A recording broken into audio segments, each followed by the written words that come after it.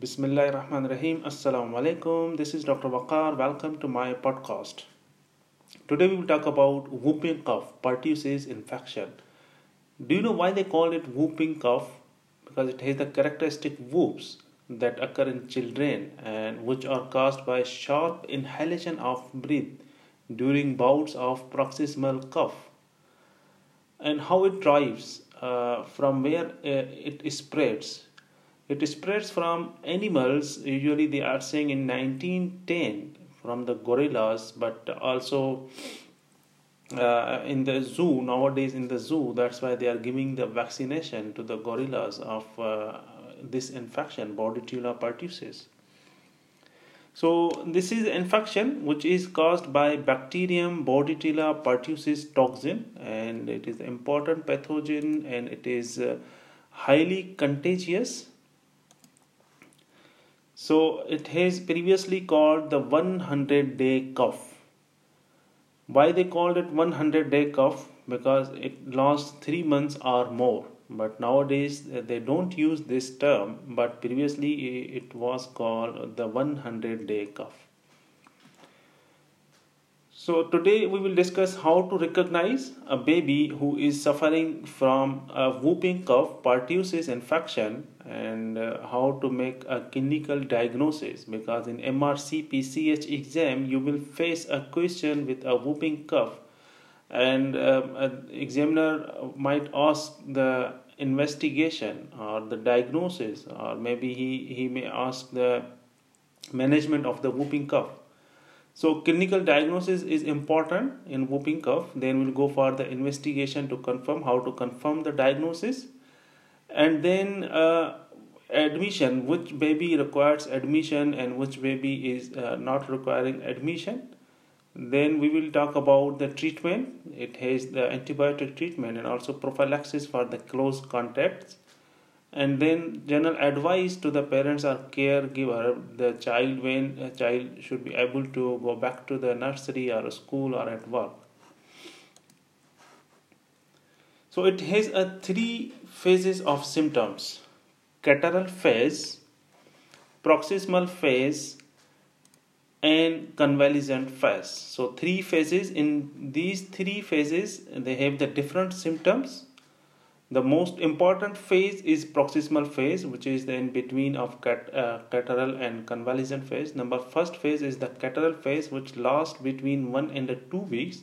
So during this phase, if someone is giving a treatment and someone has diagnosed that this is the whooping cough, because the baby has not still produced the whoop. This whoop is in the next phase. So if you will diagnose in this phase, then it is very helpful that you will give a treatment in this phase, and it might reduce the symptoms. So this catarrhal phase, which has symptoms of nasal discharge, conjunctivitis, malaise, sore throat, low-grade fever, dry, unproductive cough, usually lasts 1 to 2 weeks. This is the catarrhal phase, and it is important. If you will diagnose in this phase, this will be beneficial for the baby. The next phase is paroxysmal phase, which lasts between 1 and 6 weeks.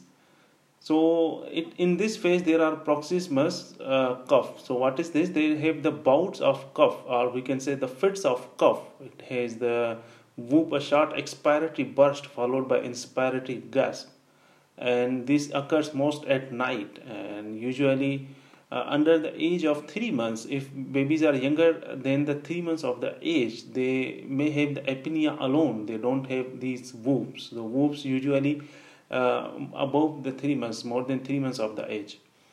There may be a more than 30 paroxysms in 24 hours. So in this phase, they might have the post-tussive vomiting, and this post-tussive vomiting, after bouts of cough, they will vomit. So if there is 30 paroxysms in 24 hours, if baby will vomit in 30 times in a day, he will go in dehydration or malnutrition. But when you will examine the child's chest, it is clear. You will not find the V's or crackles. Usually it is free of the symptoms. So this is the proximal phase, and then the convalescent phase. This is the last phase, which lasts up to 3 months and even more. That's why they are saying the 100-day cough.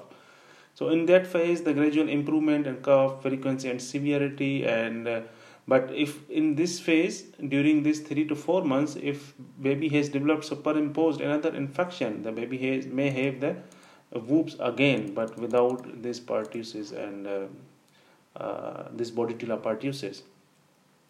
Okay, now you have how do you will make the clinical diagnosis if any baby who is having acute cough that lasted for 14 days or more without another apparent cause, and one of the following like paroxysmal cough, inspirative whoop, post-tussive vomiting, and if small young infant they have apneic attacks. So this is the clinical diagnosis. I am repeating this because if you are in the clinic and you have received a baby who has started the cough which is lasting 14 days or more, and one of the following like this cough is associated paroxysmal cough, inspirative whoop, post-tussive vomiting, and if younger than 3 months they have the apneic attacks, which are maybe you will think something other thing like heart problem or something else, but it is because of the this Bordetella pertussis infection.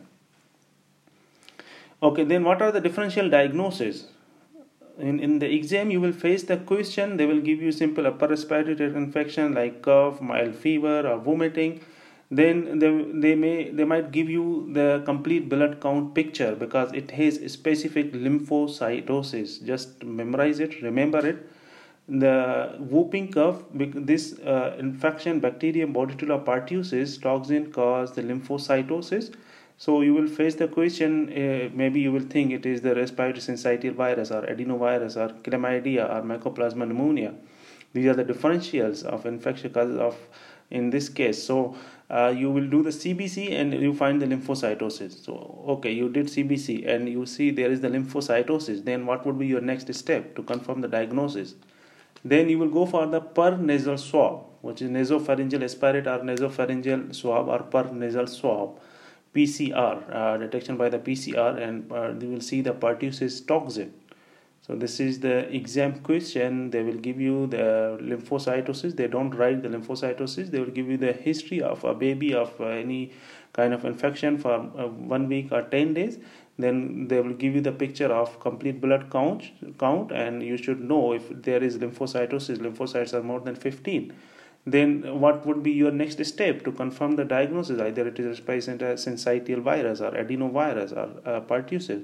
So you will go for the PCR, per nasal swab PCR. Then another investigation, which usually not in the babies, they do the anti-pertussis toxin IgG, which is detected in serum or in oral fluid. But this is usually in the adult, and if even sometimes baby, but in the absence of vaccination within past 1 year. Okay, so you have diagnosed now. The diagnosis is confirmed that this is the whooping cough having lymphocytosis and per nasal swab PCR culture came, and it is a Bordetella pertussis infection. Now, how would you manage?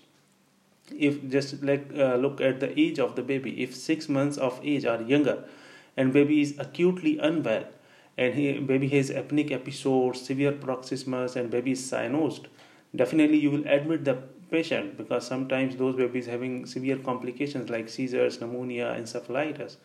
So before refer baby to the hospital or you will arranging for the admission, you should inform the hospital that I am suspecting this baby has a whooping cough because this is highly contagious pathogen.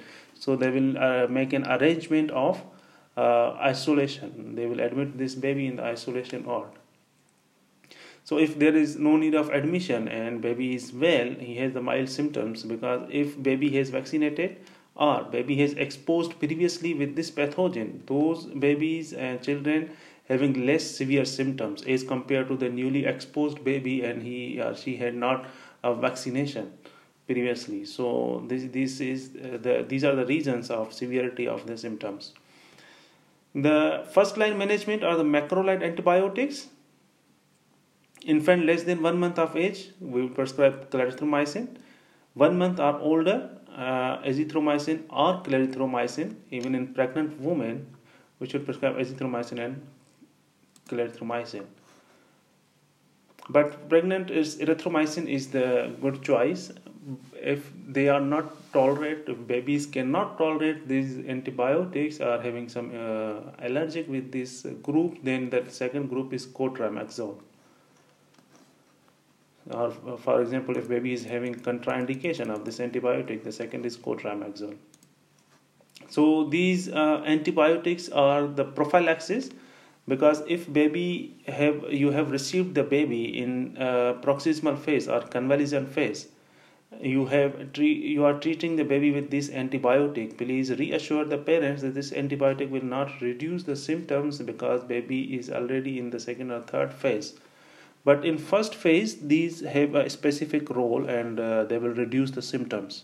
Sometimes my parents wants to know that I am giving the antibiotic to my baby, but still my baby has the same symptoms. So the main aim of these antibiotics is to protect others. And you will also give the prophylaxis to the close contact, like healthcare worker, family members, or even school students, classmates.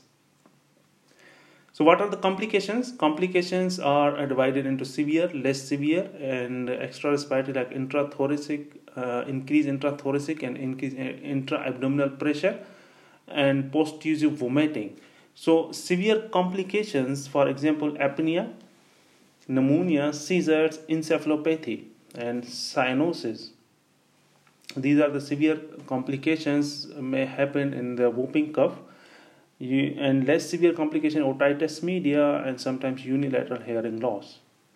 So because of increased intrathoracic and intra-abdominal pressure, intrathoracic pressure will increase, baby may have ecchymosis and cyanosis, and you will see the babies, there is raccoon eyes, and intra-abdominal pressure increase, they might have the umbilical hernia, because it lasting more than 3 months. This cough is not the will go for 2 or 3 months. If for continuous 3 months, if baby has cough, the abdominal pressure will be increased because of the cough reflexes.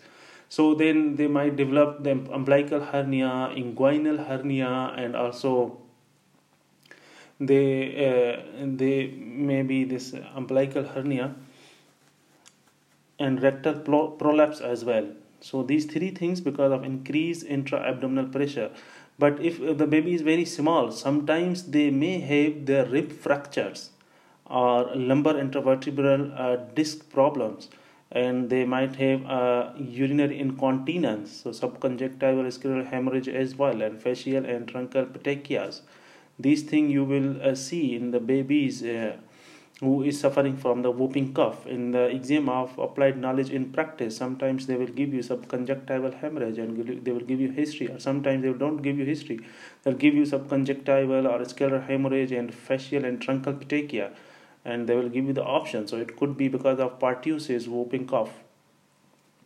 And the other complication is post-tussive vomiting. If they have 30 times paroxysmus, they will develop a vomiting after these bouts of the cough. So because of these cough, they goes into the severe dehydration or sometimes malnutrition. Okay, so now what is the advice you will give to the parents? So if baby doesn't require the admission, then you will give advice rest, adequate fluid intake, and use of paracetamol or ibuprofen for the symptomatic relief. So even antibiotic treatment cause protracted non-infectious cough that may take several weeks to resolve. So this is when you prescribe the antibiotic, macrolides, and you should advise the parents that it will take several weeks to resolve. It doesn't mean that baby will be fine after this treatment. If baby is immunized or pertussis had exposure before, they have the less severe symptoms.